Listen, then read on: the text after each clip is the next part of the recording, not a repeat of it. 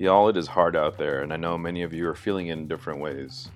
For this podcast, I wanted to focus on what's happening around DACA and immigration in general. Um, like many of you, when DACA came down, I was feeling it. I was concerned, upset, just sort of worried about my homies from back in the day, mostly in California, who struggled to fight for the DREAM Act and who were a big part of what came to be the pressure that created the environment for DACA.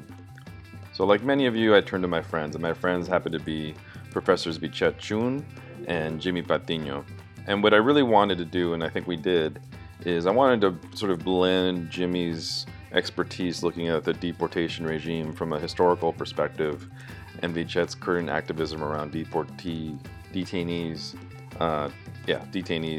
here in Minnesota.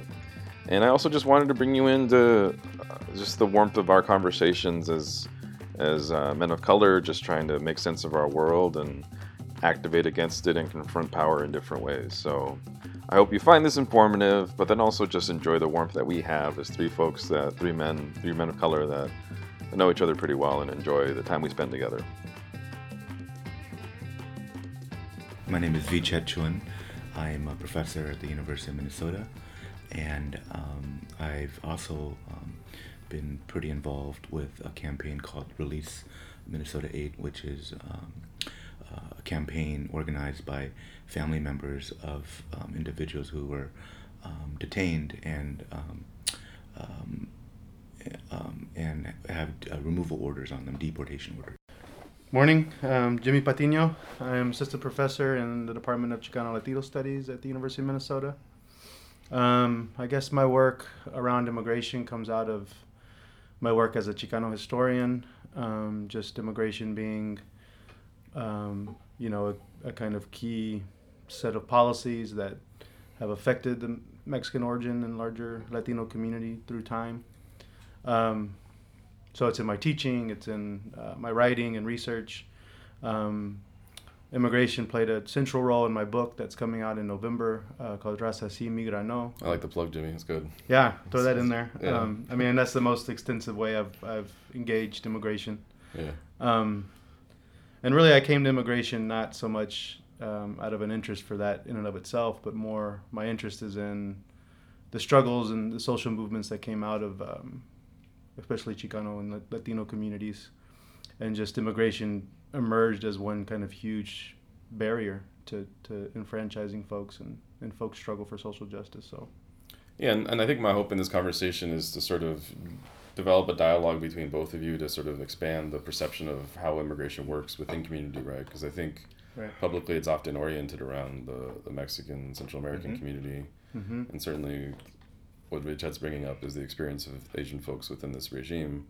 But just to start the conversation, in light of what's happened last week with DACA and Trump and Sessions talking about rescinding DACA, where are we at in terms of immigration changing under the Trump administration from your perspective?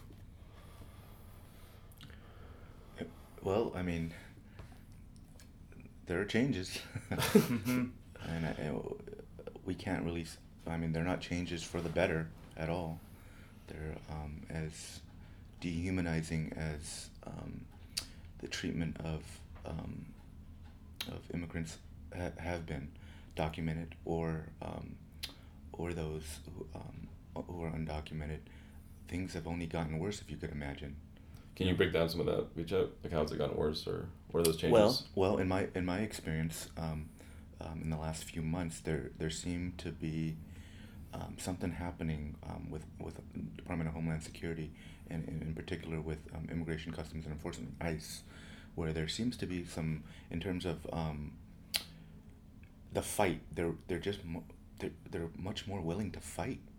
They've always been willing to fight, but now there seems to be some kind of top-down directives to fight everything and to make everything hard, even for those who are fortunate enough to have been granted any kind of relief.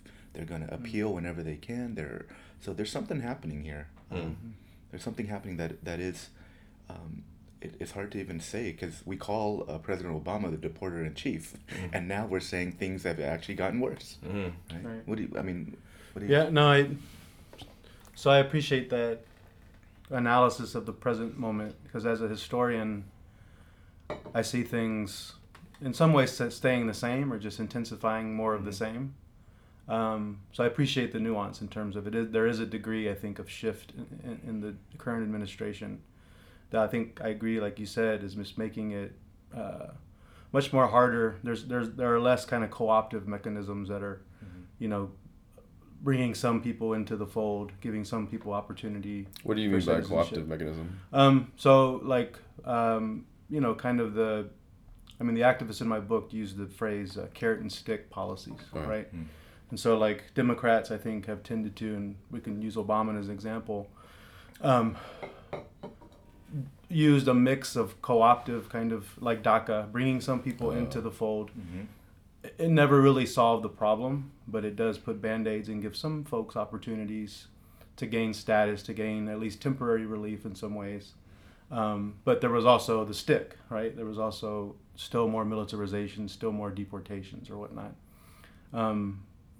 So I think, like Vichet described, the current administration is shifting toward the stick, right? Shifting towards and eliminating any of the kind of, co-optive mechanisms or relief given to struggled for by undocumented folks. So, yeah, that's a big shift. At the same time, yeah, it's in the longer durée of the century. Like it's more of the same. It's a matter of degree in terms of it's still a regime, whether it was the last president or this administration. And really, this administration is doing what it said it was going to do, which was target immigrants, target brown folks and black folks, and whatnot. So immigration is one realm where I think they're doing that. And I feel like there was a little bit of a misreading about how that would happen, right? Like I think after the Trump won, there was a perception that there would be like mass raids everywhere. But instead what we're seeing is that people get picked up when they go to their normal interview with ICE, that there's greater numbers of checkpoints and reports of checkpoints happening around the hurricanes in Houston, those sorts of things. It's actually much more benign and sort of strategically displaced than what people had thought. Like I guess people imagined it'd be just like ICE officers everywhere going into places where undocumented folks would normally work and just yanking them out. But that's just not really happening at all. Mm-hmm. Are you seeing some of that, Richard, or I guess you have something to say? Could I say something real quick? Just that I think reveals how the expansion of the security state under Obama. Mm-hmm. Mm-hmm. He had this expansive kind of, and it argued that it was targeted. It was only detaining and deporting folks with records or that had criminal records or whatnot. So I think this administration, the current administration, is using that same mechanism. It was already in place when they came into power, but going beyond and not targeting specific groups and really just deporting and detaining whoever's available, whoever they can get their hands on. Expanding the net, so to speak. So it's both different but also related to the pre-existing kind of regime that was set up. Yeah, there's this. I mean, I think as a historian, there's an appreciation for continuity, right, and then just how things expand, not how things rupture. Right. Mm-hmm. Right. Yeah, and I remember the Obama administration actually kind of backtracking on some of that with the felons not families, and recognizing that felons have families, and then them realizing that this is actually kind of a problem, that the way that but this new administration has said, no, actually you had it right the first time, right, and actually we need to go further, right. So but I also appreciate what you're saying, and sort of like this kind of longer kind of like standing tradition of deportation, of basically being quite clear about who are members of this society. Maybe things haven't changed that much, except they're just a little louder. They're just a little more visible for some people, right?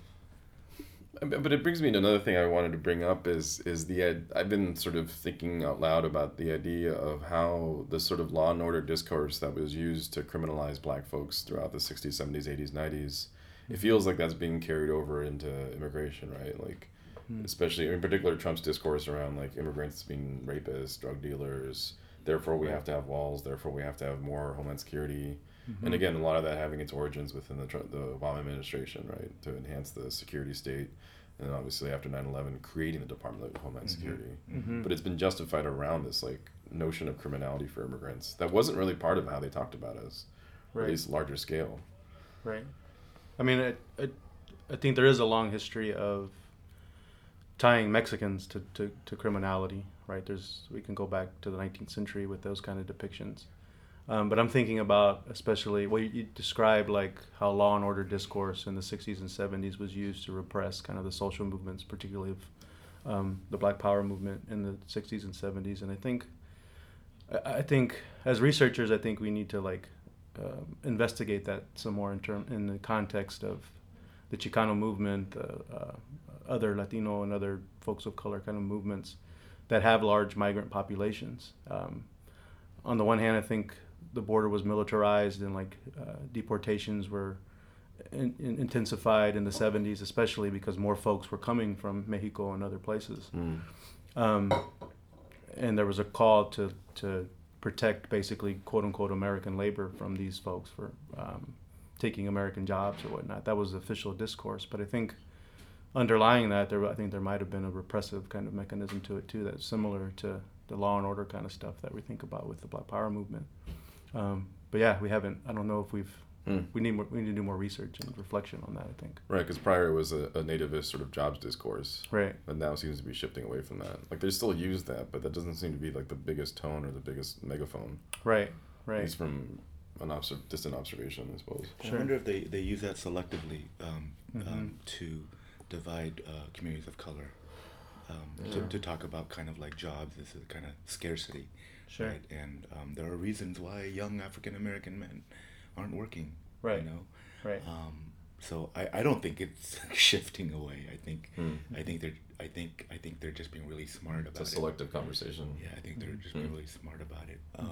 This speaks to the tensions in Los Angeles, where you and I grew up around Black and Mexican folks. And I think they're smart to this kind of to frame the conversation as a Latino problem, as a brown issue, because the fastest growing number of undocumented folks are Asian Americans in terms of just speed of growth, and Asian Americans are still the fastest growing community in the U.S.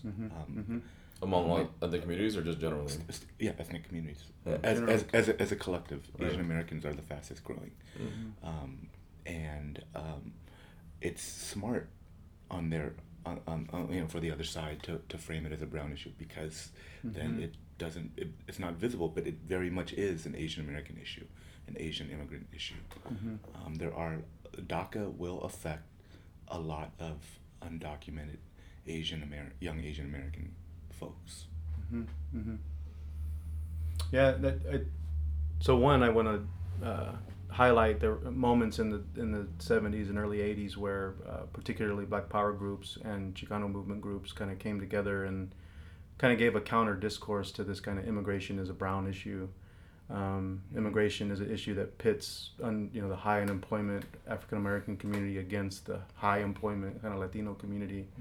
There were examples of a group called the Neocultural Organization, which was in San Diego, that worked with a group called the Committee on Chicano Rights that had Malcolm X yearly Malcolm X kind of celebration march and had different themes every year, where one year was jobs, and they were sure to highlight how the reason why we jobs for everybody was the theme, but the reason why immigrants were here from places like Mexico was because of U.S. investment and U.S. interference in those societies that kind of created chaos in those societies for folks to have to leave in the first place. So there is a history of that in terms of countering this attempt to use immigration as kind of a wedge issue between different communities of color. Well, and we are in the academy, and I think what's important about that too is the lack of resources to continue to distill those questions of why it is that people come to the United States and what sort of things are they fleeing, right? Like when I was a PhD student looking at Guatemala, there was maybe 12 in the program, and 3 of us were Latino, and I was the only one looking at anything that resembled anything contemporary. Right. Like most people look at prior to 1900s or archaeologists or whatever. Right.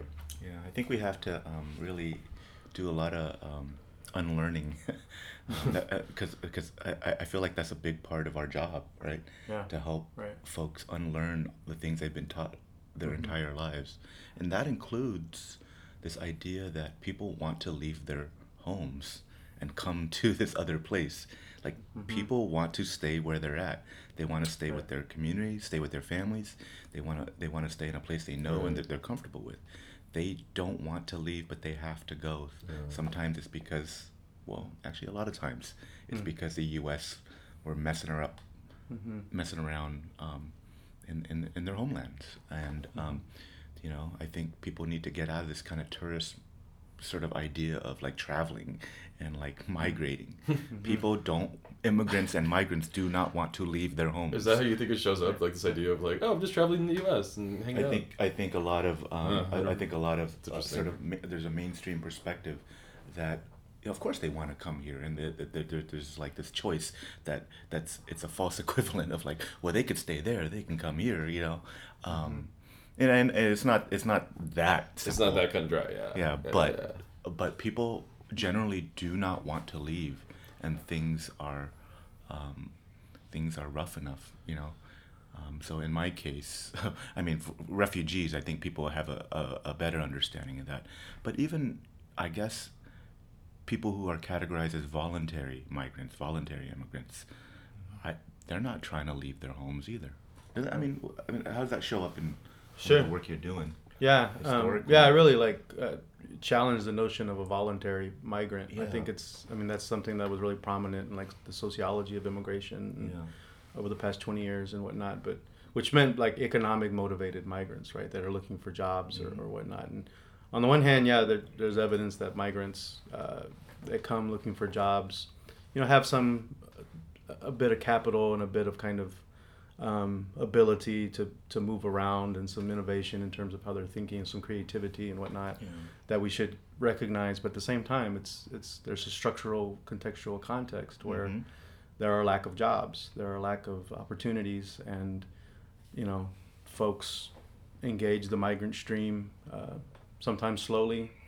The husband leaves or the male partner leaves and comes back and forth, and but and that structural context often relates to U.S. intervention in some way, and broader kind of just the way capital is arranged, the global South and the global North and whatnot. So yeah, I mean, like I think part of how I understand this is I was doing a lot of work with unaccompanied minors and folks seeking asylum from Guatemala, and that's what I was doing predominantly throughout that period. Right. And what we saw was folks Fox News in particular, trying to frame these kids as like trying to get papers because Obama has said that, this and that. And what was clearly happening was these youth are trying to get access to their families, right? That's why they were coming, because a father or another caregiver had left the United States to get money, and they were left alone in their home countries, and they wanted to, be. And often they had people here already that they related to. Yeah, right. Which was always missing from the official discourse. Yeah, and it wasn't any sort of like paternalism or sort of like generosity from the Obama administration allowing them to stay in the United States. Their attorneys were just confused about how to deal with it, and at least for myself, I was very effective at getting them asylum granted. Right. But it wasn't any benevolence. Sure. I don't think it's really come up that often, but just to be clear from my perspective. Working on these cases. Absolutely, yeah. No, and I'm interested to hear more from Vichet around how the refugee community broadly has like addressed issues of immigrant rights and what kind of discourses exist in the community in that regard. Yeah. One, and then two, like I'm aware of like how in the Asian American community historically there's been recognition in terms of that they were caught up in this regime. This immigration regime that's the first kind of deportation-like laws were the Chinese Exclusion Act and were the 1924 Asian kind of Exclusion Act, and then how in the 60s Asian American movement was recognizing that U.S. wars is what brought them there and creating kind of a critical consciousness out of that. So I'm wondering, how does that look? I'm less familiar with how that looks today, right, in the Asian Mm-hmm. American community and in the refugee community. I mean, that's a really good point. Like, Asians in the U.S. are still the only racial group that have actually been named in U.S. immigration law to say stay out, right?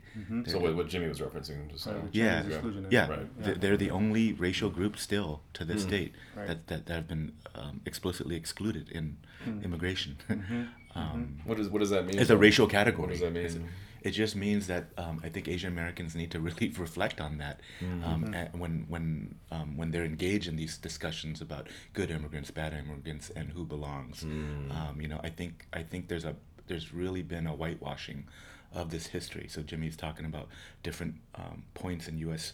immigration law that have very much targeted Asians as unfit or inappropriate undesirable to enter this society.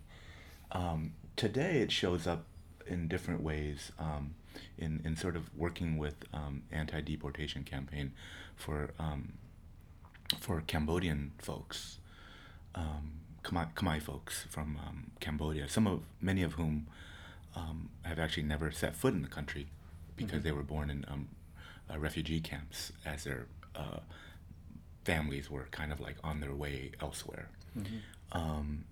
It's a tightrope actually to sort of make sure that we're actually not perpetuating a kind of respectability discourse that I think it's incredibly dumb. I don't have a better word, but it's destructive to actually moving things forward because it divides and it's actually and it's dishonest. Can you break down what respectability discourse means? Respectability just means this idea that and I think DACA is a part of that. It's a mechanism for that, right? There's a tension there for sure. Yeah, the good immigrants versus bad immigrants, right? Or the people who are deserving versus the people who are not deserving, right? And it's a very different position to say everybody is deserving, right? People who have committed felonies or have never made a mistake in their life, which is never true. People who have families and children and who are U.S. citizens, or people who don't. Everybody is deserving. It's a very different position. And so the tightrope I was talking about is very much that, because Cambodian refugees are clearly here because the U.S. Got involved over there, right? These are the most Cambodians in the U.S. are products in terms of them having arrived to the U.S. as immigrants and refugees of the Vietnam War, right? They're the consequences of the Vietnam War. And so that narrative, while pushing that narrative, we have to sort of be very careful to say that they actually deserve to be, they're more deserving of not being deported or citizenship more than other folks. Yeah, does that make sense? Like what? It's an interesting. And you're kind of, in some ways you play both sides, right? Right. There's a strategic game being played, and I think in terms of, I really want to anchor back into DACA the idea that these children are undeserving of the scrutiny of the state because it's their parents' fault that they're here. Right. Like that discourse is incredibly uncomfortable and really difficult to deal with. Throwing their parents under the bus, right? Right. But it's been really effective too, because they've managed to get a lot of Republicans on their side, but. And there's a high cost to that. Not to be critical of that, because I'm not undocumented. I'm not part of that conversation. But from the outside, and having come from immigrant parents, it's an uneasy thing to sort of absorb and digest. Yeah, I mean, this is kind of like what you were talking. This is kind of like what Jimmy was referring to, right? And sort of like the kind of the sort of longer tradition of a regime, right? And, right. And I think now's a moment to reflect on how successful the DACA Dreamer movement was. It was eliminated in one kind of fell swoop. Yeah. By one incredibly racist attorney general. Right. Using all the coded language of that are used against the worst, the bad immigrants, and applying it to Dreamers and DACA recipients. And so, on the one hand, I think DACA was a result of pressure, put on the administration and people of power by immigrants, by Dreamers, by youth. We can look at it as a success in that regard to give temporary relief to folks, and kind of as it didn't go as far as some folks wanted it to go, but the fact that President Obama did anything was in large part result of movement activity, of activism. At the same time, that's the cost of, I think, respectability politics, of engaging in the game of I deserve to be here because they don't. And there's always limits to that, and there's a history of that I think shows over and over again that that's a very limited. It's not recognizing the immigration system, as a regime that's reproducing itself. It's seeing it as something that just needs to be tweaked and changed, and everything will be okay. And there's too many interests involved in the immigration regime. There's too many large businesses making lots of money off of the immigration regime for that to be such a simple kind of formula. Right, and we're talking about private detention centers. Right.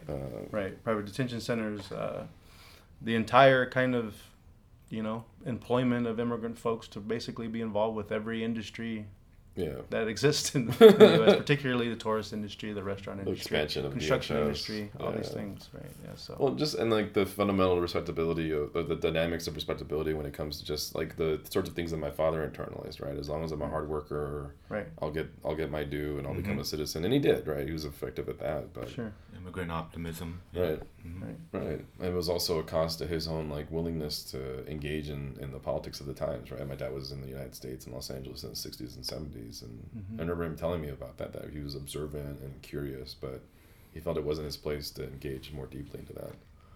Yeah, right. That sort of industry that you're talking about, that's making money. Somebody's making money, right? It reminded me, I was on the phone with a person who was detained, trying to fight his case, and on the other end was me, his wife, and his lawyer. And all of a sudden, you get that sort of like, hey, your time is coming up. And I guess the only way to call him was through this other channel in the jail, and it was $15 for 15 minutes. But they were working on their case, and they're like, okay, we have to pay it. So pulled out the credit card that was probably already maxed out, right? And so I was just like, wow, right, and that happens all the time. Right. That happens a lot of times. It's just like love, family members trying to talk to their loved ones, maintaining some contact. No, I think areas like that are where that's how the immigration system has changed. In the 60s and 70s, the activists were concerned just about immigrants being exploited as farm workers or as domestic workers or whatnot. But now there's this whole kind of situation created by detaining folks, and basically similar to the prison industry, just folks charging for the phone, folks charging for the furniture, for the beds, for the health care of the folks, or whatnot. And it's become its own kind of internal thing that I think we need to grapple with too. Well, at this point, it's one and the same, right? Like a lot of folks were detained in facilities used for other just citizen folks that are being arrested too. Like all the immigrant folks were inside there as well. Right. And limited in the same ways, despite, Yeah. But I'm still thinking about Vichet's comment on how Asian folks have been the only group specifically targeted and named. Right. And that's with me pretty hard too. So one thing that has me thinking about is in regards to the Asian American community.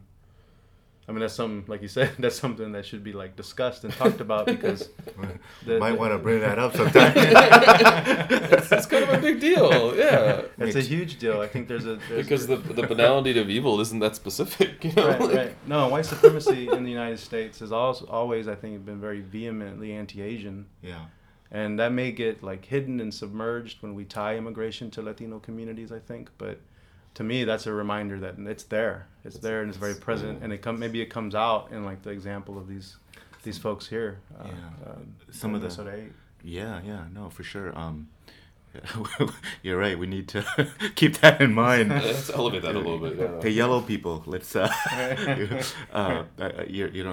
know you think you're the model minority, but actually, this is actually in like mainstream newspapers. They're like in the sort of late 19th century. There were some very like ugly depictions of Asians in the U.S. Basically suggesting that these are people who are inappropriate, unfit, will never ever assimilate, and they shouldn't, right? And which led to things like Chinese exclusion and other kind of laws that would bar Asian Americans from the U.S. until like I believe 65 is kind of like the critical year, right? People historically. Arguably, would that explain the migration of Asian folks to Latin America during that same period? During the mid 20th century, kind of. I don't know. I mean, I'd be inclined. That's there's something there with that in terms of that they had access to certain countries in Latin America. More welcoming ports farther south. They were barred from the United States. Yeah, they were ineligible for citizenship for most of the first half of the 20th century. Right. And so what was I going to say? I've kind of lost my train of thought. Oh, sorry about that. No, but just this kind of reminder that some of the major test cases about sort of like who gets to become a citizen, who gets to pass into citizenship have been Asian Americans, right? In U.S. history, Ozawa, Thine, basically. These positions in which they take up white supremacy, however, unfortunately, but these are Asian Americans who have been, kind of pushing on notions of membership and notions of belonging, and so we also got to keep that in mind, wanting access to the right to own property, right? Right. The right to exploit. Yeah. The right to be an American, right? Right, which is in and of itself exploitation. Somebody else. Yeah. Or the Ozawa and Thin case were cases Can you say where more about that? Yeah, where Ozawa was a Japanese American who basically in the 19-teens went to the Supreme Court and argued he was white. He wasn't black, so he was inevitably white, I think was his argument. And so I think what Vichet's suggesting is that in our communities there are also folks who are down to play the game in terms of trying to get in the club. And in the 19-teens, that explicitly meant you had to be white. Of course, the courts told him, no, you're not white. What did they say he was? They just said, look at you. Right. No, but what did they argue he was if he wasn't black? Did they just make up a new category? No, they just said he's not. He was saying that he could be counted as white, right? Yeah. So they went to science. Science at the time was the way that race was defined. And you're from Japan, and that's the Asiatic race, and so you're not that.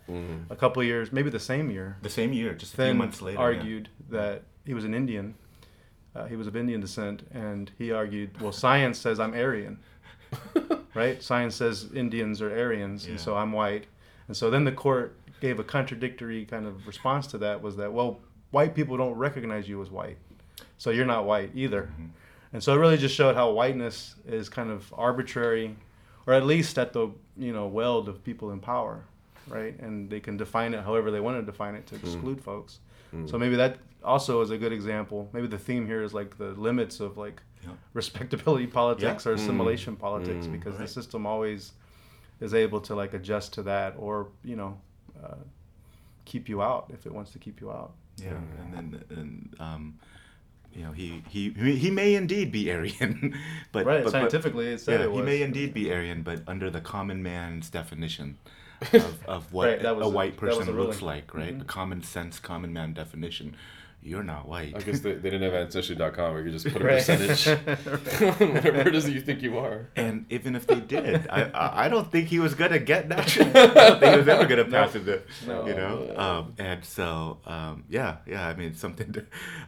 Because what's interesting is that these individuals, they weren't like trying to say, hey, this is wrong to deny us the right to, the opportunity to naturalize or pass into citizenship. This is wrong. This is not.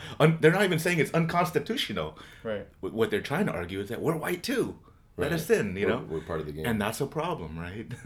No, and that in Mexican origin and Latino communities too. I mean, Mexicans did have legal access to whiteness because of the Treaty of Guadalupe Hidalgo, and that gave citizenship to Mexican origin people. And in 1848, when that was signed, to be a citizen, you had to be white. And so yeah, Mexican Americans played the same game and attempted to. And we got to put it in context too.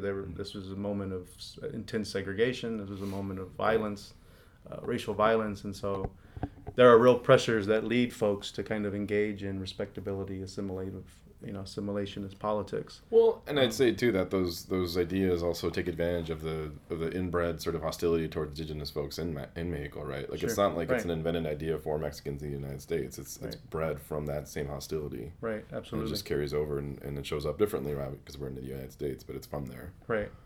I would think. Yeah, absolutely. Well, I guess another piece of it too is that like depending on where you are in the landscape of the world, you also get preferential treatment, right? Like Cuban Americans in the United States, Cubans in the United States, folks from, at least I'm pretty sure, predominantly Asian countries that get H-1B visas to do technology work for Facebook or whatever, right?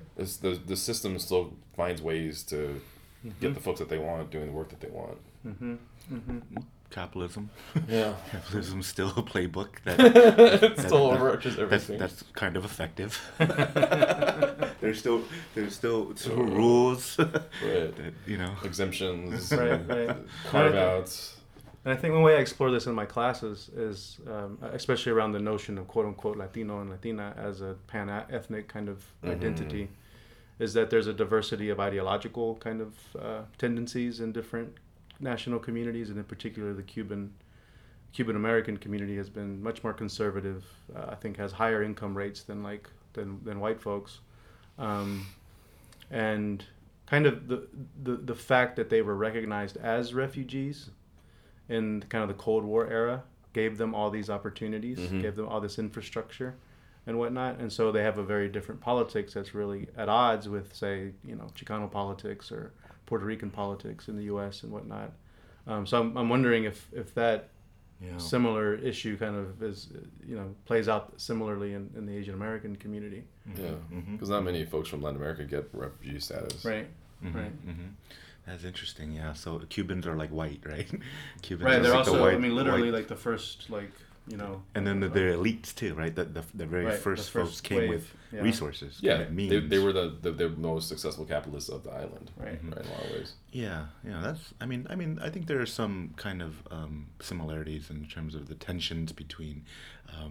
There's kind of ethnic tensions between more longer-standing Asian American communities, Chinese American, Korean, and certainly the Japanese, with newcomers, right? With folks who in the 80s, in the early 80s, who were refugees, but didn't have that sort of tradition, didn't have resources, didn't have Chinatowns, didn't have that kind of.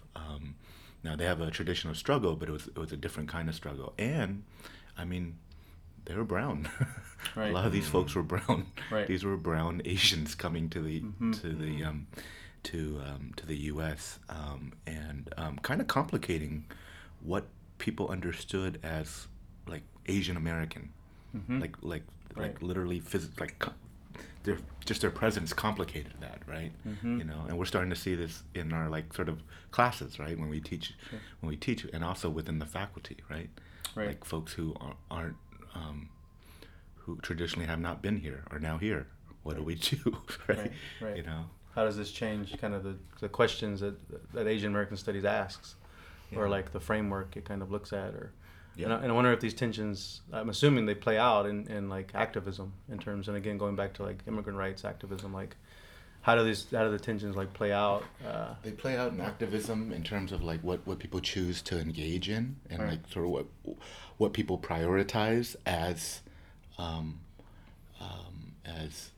the pressing issue to activate against. They play out, I imagine, I imagine in your life as a sort of writer, as a historian, like Right. Chicano historians coming up, Right. you're gonna choose to focus on different things, Sure. to like highlight a different kind of to offer a different analysis of history, Right. Right. And as a Cambodian American professor, I've certainly done that, you know. So Well, and I think at least growing up in LA, I would just remember that there always being a lot of tension between like South Asian folks and like Cambodian versus Chinese folks, Cambodian versus Japanese folks, and then just appreciating the colonial mapping that happened in Asia, right? And how that shows up in the way people interact, or how they ended up migrating to the United States, or where they ended up living, or who cooperates with them, or who interacts with them, who deals with them, whatever. No, for sure. I think, I think it's. I think Asian Americans are such a pain in the ass to ourselves sometimes. I tend to romanticize like this kind of possibility, right? This possibility for a collectivity that has never really been there, right? And I think, and then like sort of South Asians, Right. throw another wrench into it, A lot of this is like a lot of this identity stuff, right? Like who's Asian American, right? Cambodians have asked that question. People have asked that of Cambodians. Are you Asian American, right? Right. Yeah. So what does that look like? No, I'm just thinking that reminds me that, like, well, of course, in the Latina and Latino community, like, what that means is depends tough. on who's defining it. Right. Pan-ethnic terms are useful for the government to like classify us and manage us. There's an amazing book by Arlene Davila called Latinos Inc. that looks at how it's a great marketing tool to like homogenize a group and sell stuff to them and tell them what they're supposed to like and whatnot through these kind of marketing research kind of things. But then there's this, what you're suggesting, this insurgent kind of politics that defines it around the shared experience of like being racialized by the immigration regime.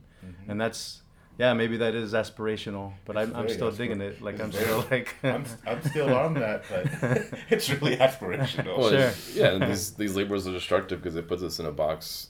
Right. I mean, I remember when I was in college, right? I do my little like Latino people's retreat, and I'm like, you did a Latinos people retreat? Yeah, and like, I'm poor from LA. Like, y'all are from like Connecticut and stuff. I don't relate to you at all. Right. Like, I don't know how to talk to Classes you. Classes big, right? Not. Yeah. Right. No, and also to complicate that vision of like this unity, right? There's class differences, there's gender dynamics and sexuality dynamics within our communities that we need to really grapple with, and like Indigeneity, Afroness, blackness, all these things that are really important.